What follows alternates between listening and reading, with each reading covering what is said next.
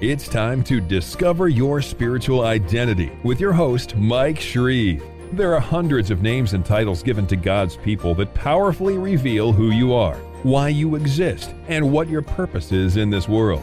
Each one pulls back the veil of a different aspect of who you are in Christ. Once you learn these names and titles and apply them to your life, you will rise up boldly to be all that God has called you to be. Are you ready? Here's Mike Shreve.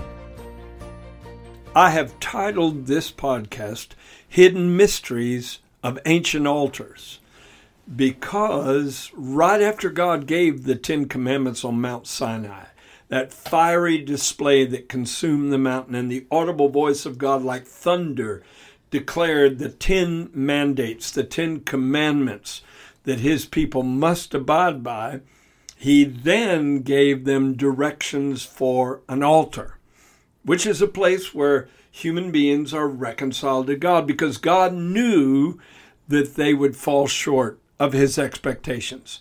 And immediately he wanted to make a way for them to be restored, because that is the heart of God.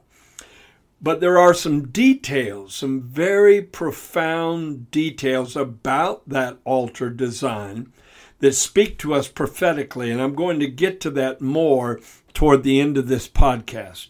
But first, let me show you how it ties in with our spiritual identity as sons and daughters of God. We actually bear a title that connects us to an altar. Let's read it right now. It's Joel chapter 1, verse 13.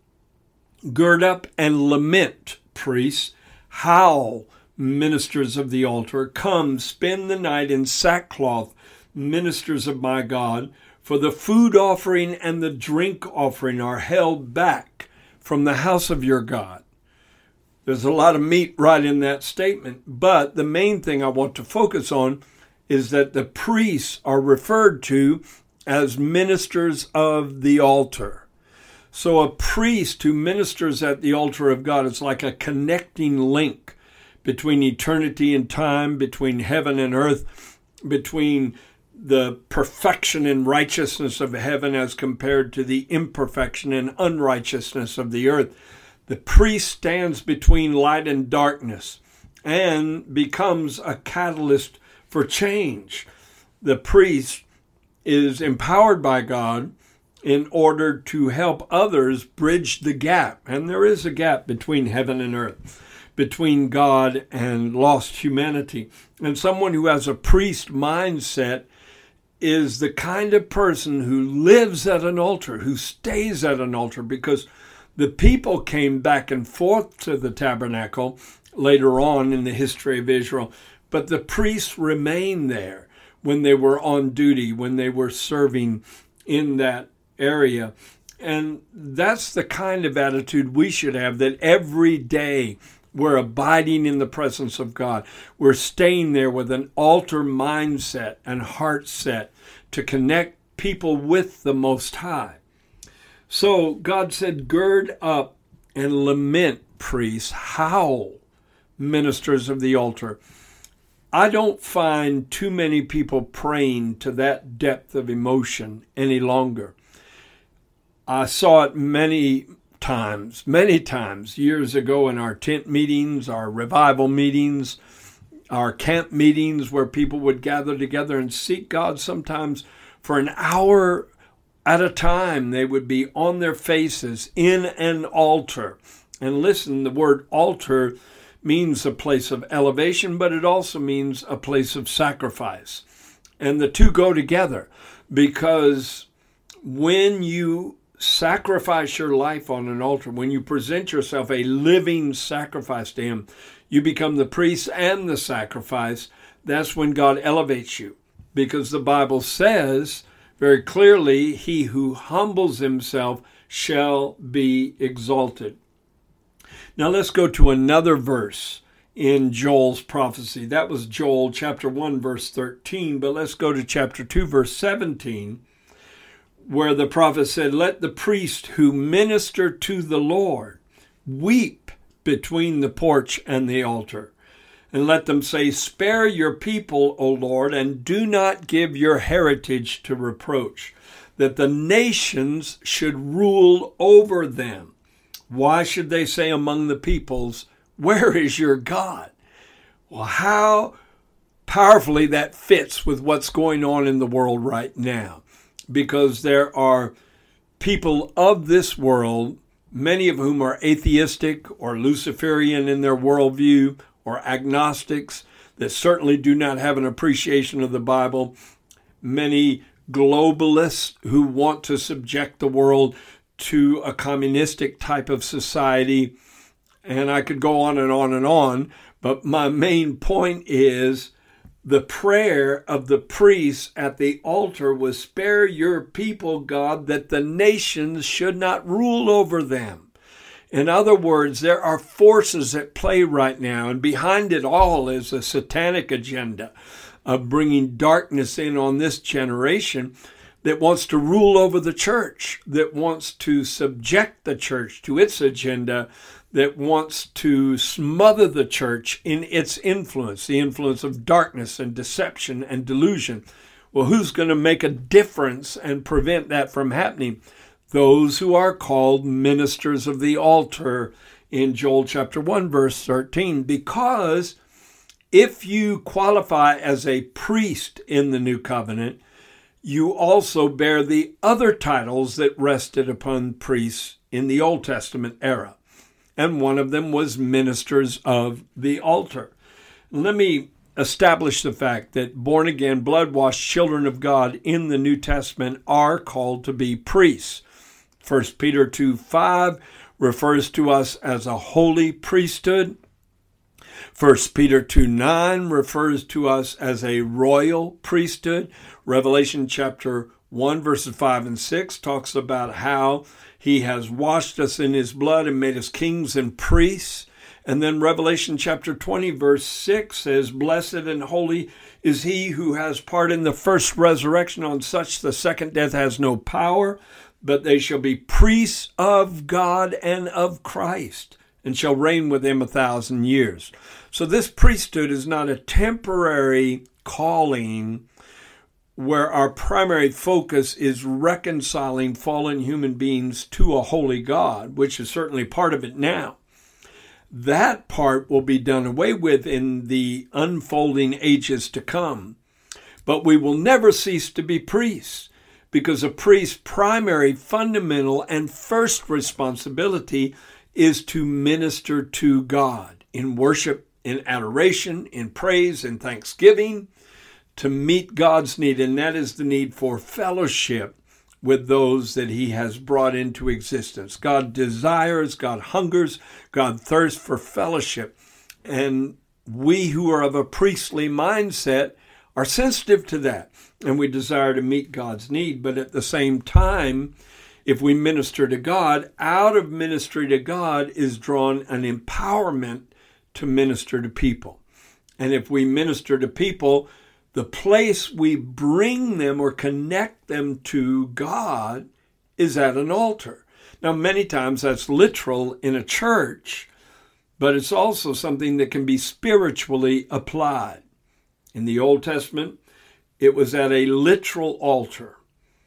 In the Tabernacle of Moses and the Temple of Solomon, it was the first article of furniture you came to in the holy sanctuary. In the tabernacle area for Moses and the temple area for Solomon, the first item you came to was the altar, because you can't get any further with God. You can't go any deeper in God until you deal with what has to happen at an altar.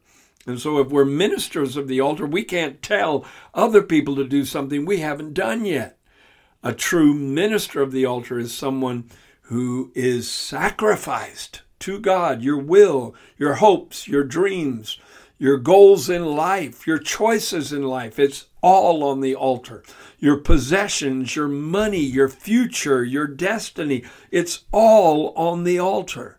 And then once you fulfill that, you can bring others to the experience. It's not morbid. It's not terrible. It's not just sorrowful. It's not just painful. It's wonderful, because once you make that decision of knowing Jesus in the fellowship of his sufferings and being offered as a sacrifice, Then you can know him in the power of his resurrection, and you can know the greater and deeper and more powerful things of God. But this is the first piece of furniture and the first step toward going deep in God, being on the altar and then becoming a minister of the altar.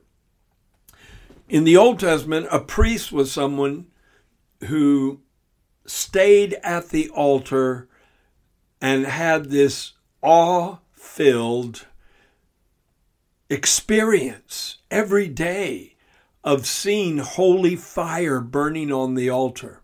See, that fire fell from heaven to begin with, and then God told the priest not to let the fire go out. And they kept fuel on the altar where they kept the fire burning. So the priests were constantly in the presence of this visible burning manifestation of the divine. And they would take that fire and light the incense in the holy place and light the menorah lampstand. So they were constantly in contact with the fire of God. And anyone who claims to be a minister of the altar needs to constantly be in touch with the fire of God. That means praying until you burn inside. Praying until you burn with passion for God, burn with passion for purpose, burn with passion to be holy, burn with passion to overcome the flesh and the world. You have to stay at that place of intimacy where the fire envelops you. The priests of the Old Testament just saw the fire. The priests of the New Testament are consumed with fire because we're baptized with the Holy Spirit and fire. Now, the altar has changed significantly because now it's not a brazen altar like it was in the tabernacle of Moses where animals are sacrificed. Well, what is our altar then? Is it just the altar in a church? No, that's a symbolic representative thing, a connecting point between God and human beings. But spiritually speaking, our altar is revealed in Hebrews chapter 13, verse 10. That verse says, "We have an altar from which those who serve the tabernacle have no right to eat." What's that talking about? They have no right to eat because there were certain sacrifices like peace offerings that Israelites would offer up, and the priests and the people would eat of the sacrifice right there in the tabernacle area. So it was like having a feast with God. But that was under the Old Testament rules and laws and ways of doing things. But the writer of Hebrews said, we have an altar that they have no right to eat at who serve the tabernacle. In other words, if they're still depending on the law to gain access to God and to be righteous in the sight of God, then they can't eat of the new covenant realities that we can eat of. They can't partake of what God has supplied to us in this new era. But if you move into the new covenant, then you leave behind some of the stipulations that were part of the old covenant. And you earn the right to partake of all the benefits of the new covenant. Well, what is this New Testament altar? Hebrews 13:10 again says, we have an altar from which those who serve the tabernacle have no right to eat. What is our altar? If the altar in the Old Testament was where the sacrifice was presented to God, then the altar of the New Testament is Golgotha, the place of a skull, the place where Jesus was offered up on a cross. That's our altar. And in a spiritual sense, we can go to Calvary, we can go to Golgotha, the place of a skull, the place where Jesus bore the mental misery of the entire human race, became sin for us, tasted death for every man. We go to that altar in order to cancel and conquer all the enemies of our souls, all the things that fight against us daily, the things that want to ensnare our minds, contaminate our souls, fill our emotions with negativity. We go to the altar and we find deliverance. And if we're ministers of the altar, then we're actively involved telling people in this world that your answer is not Islam. Your answer is not Hinduism. Your answer is not Buddhism. Your answer is not emptying your mind through meditation or chanting mantras for hours at a time, because all these religions and others are men's attempt to reach God. But Jesus was God's attempt to reach man. And when God came down in the form of a man, he created an altar where we can go and reconnect with him. Isn't that powerful? You're a minister of that altar. I'm a minister of that altar. The word minister simply means servant. In fact, the same Hebrew word translated minister is translated servant, same in the Greek. And so it means you serve God and serve people because you give them the knowledge they need in order to bring forth sanity in an insane world, stability in an unstable world. God, what a privilege, what an honor, what a heavy responsibility. No wonder the Bible encouraged priests, ministers of the altar in Joel's writings to lament, which means to grieve over past errors and to grieve over negative present conditions and to howl and to weep between the porch and the altar, because we are game changers, so to speak. Those who have the minister of the altar mindset are catalysts for change. The biggest shifts, paradigm shifts in society that have ever taken place took place because behind the scenes, in secret, there were intercessors seeking the face of God that caused the first Great Awakening to take place, the second Great Awakening to take place, that changed society and changed the world as a whole forever. I shudder to think what kind of condition this world would be in had there not been people with this kind of mindset to be ministers of the altar. Now, I told you at the beginning of this podcast that I would share at the end or toward the end of the presentation what God did right after the Ten Commandments were given on Mount Sinai, how he gave the design for an altar. The initial design for this place to meet God was very, very simple. Let me read it to you. It's Exodus chapter 20, verses 24 through 26. In the beginning of Exodus 20, you have the story of the Ten Commandments, how these commandments, the Decalogue, how it was given from God to provide moral parameters and boundaries, not to just control people by keeping them in a pen, so to speak, but to protect people from adversarial things on the outside, predatorial things on the outside. See, God didn't give the Ten Commandments to keep people under his control. He gave the Ten Commandments to prevent them from being under the devil's control. There's a huge difference, a huge difference. But listen to what God said, because right after he gave the Ten Commandments, he gave a design for an altar because God knew we would fail. And that's the heart of God. He wants to be able to restore his people. And there's 7 points in these 3 verses. I'll read all 3 verses and then break it down. God said, "An altar of earth you shall make for me, and you shall sacrifice on it your burnt offerings and your peace offerings, your sheep and oxen. In every place where I record my name, I will come to you and I will bless you. And if you make me an altar of stone, you shall not build it of hewn stone, for if you use your tool on it, you have profaned it. Nor shall you go up by steps to my altar, that your nakedness may not be exposed on it." Wow, what a rich passage of Scripture. Let me break it down. First, God said an altar of earth. So that's not expensive, and that's not hard to do. It's not ornately designed, and it doesn't have valuable materials that have to be procured or bought somewhere. Anybody can dig up a bunch of dirt and pile it up into a mound.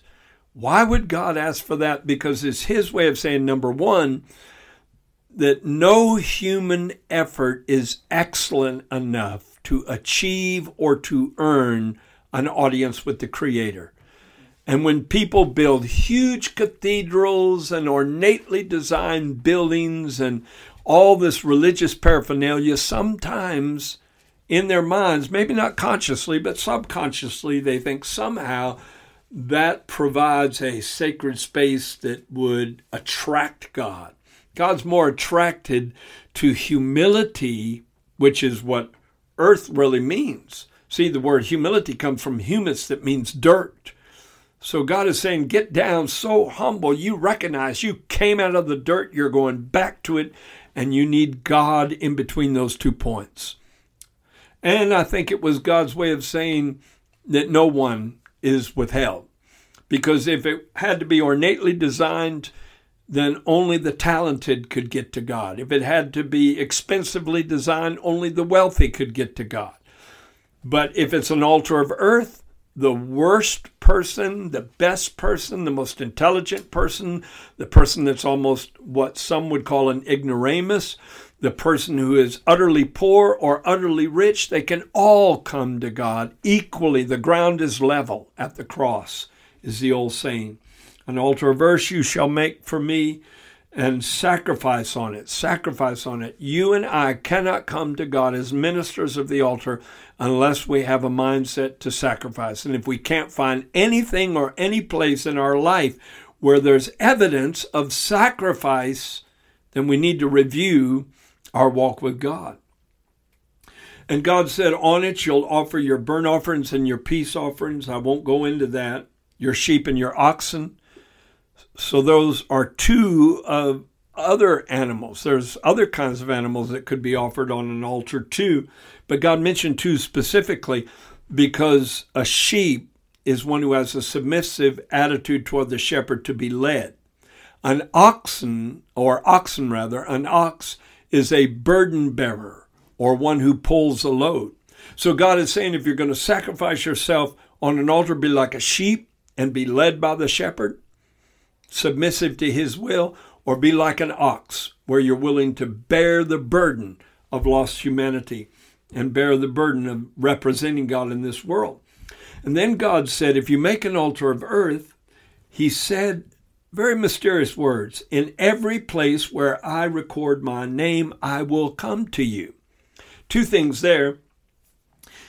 In other words, he says, if you give me a proper place to visit you, if you create an altar in your heart, of course, this is all spiritual now. If you create an altar in your life, and sometimes you should have a set place that you go to, physically speaking, to seek God, where you have this internal altar. But God says, when I find that kind of altar place, I will record my name. I'll write my signature over that life. In other words, I'll get personally involved and I'll put my stamp of approval there. I'll also authorize that person to represent me in the world, and I'll give evidence of intimate connection here. I'll record my name. And he said, I will come to you. If you have an altar mindset, as a person who first sacrifices yourself on an altar, then you become a minister of the altar.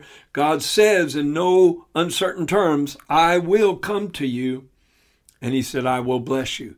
If you want to be blessed, try these steps first. And then he said, if you make me an altar of stone, you shall not build it of hewn stone, for if you use your tool on it, you have profaned it. I believe the altar represents our approach to God. And to build it of stones in their natural shape speaks of a God-shaped approach to him, a God-shaped approach to religion and relationship with the Most High. To lift up our tool upon the stones and chip them into the size or the shape we want speaks of religion. People taking truth and chipping off what they don't want and then fashioning it according to what they want their religion to be. And God says, you profaned it. You have profaned it. And he said, nor shall you go up by steps to my altar, that your nakedness may not be exposed. Now, of course, that was practical to begin with, but then there's a metaphorical aspect of it too, a symbolic aspect of it. Because if you mount up by steps to an altar, then you think that you're doing something to qualify as you ascend up those steps to commune with God.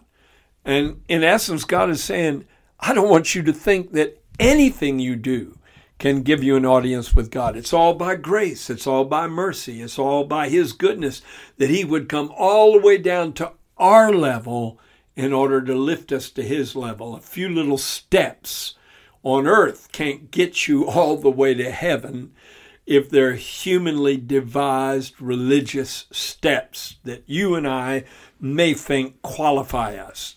Now, there are certain attitudes we must have, repentance and humility and faith, in order for grace to come all the way down where we're at. But it's God's way of saying, keep it simple, keep it humble. Don't think that your efforts are going to earn you an audience, because on their own, all our righteousnesses are like filthy rags. Correct? And then he said that your nakedness may not be exposed. In other words, if you start saying, I'm righteous because I do this, I'm righteous because I do that, I'm righteous because I ascend up steps to this altar, then you're exposed as being unrighteous. You don't have your covering. Your covering is a robe of righteousness. God imparted righteousness, a gift of righteousness. But if you want to depend on your own righteousness, then you're naked before God. In essence, that's what he's saying symbolically and prophetically in this passage. Well, that's the first teaching on what it is to be ministers of the altar. Next week, I'm going to go into some of the altars that we find all through the Old Testament and what we can learn from them. I hope this has been a blessing.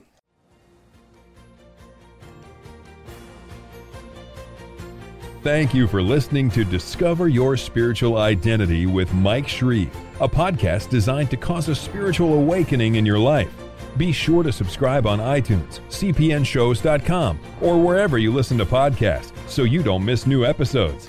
You can go deeper into this amazing revelation of the names God has given his people by getting your copy of Mike Shreve's book titled, Who Am I? Dynamic Declarations of Who You Are in Christ. We also invite you to visit our website, shreveministries.org, and sign up to be part of our global internet family, a group of on-fire believers who are bold to proclaim, I am who God says I am, I have what God says I have, and I will be what God says I will be.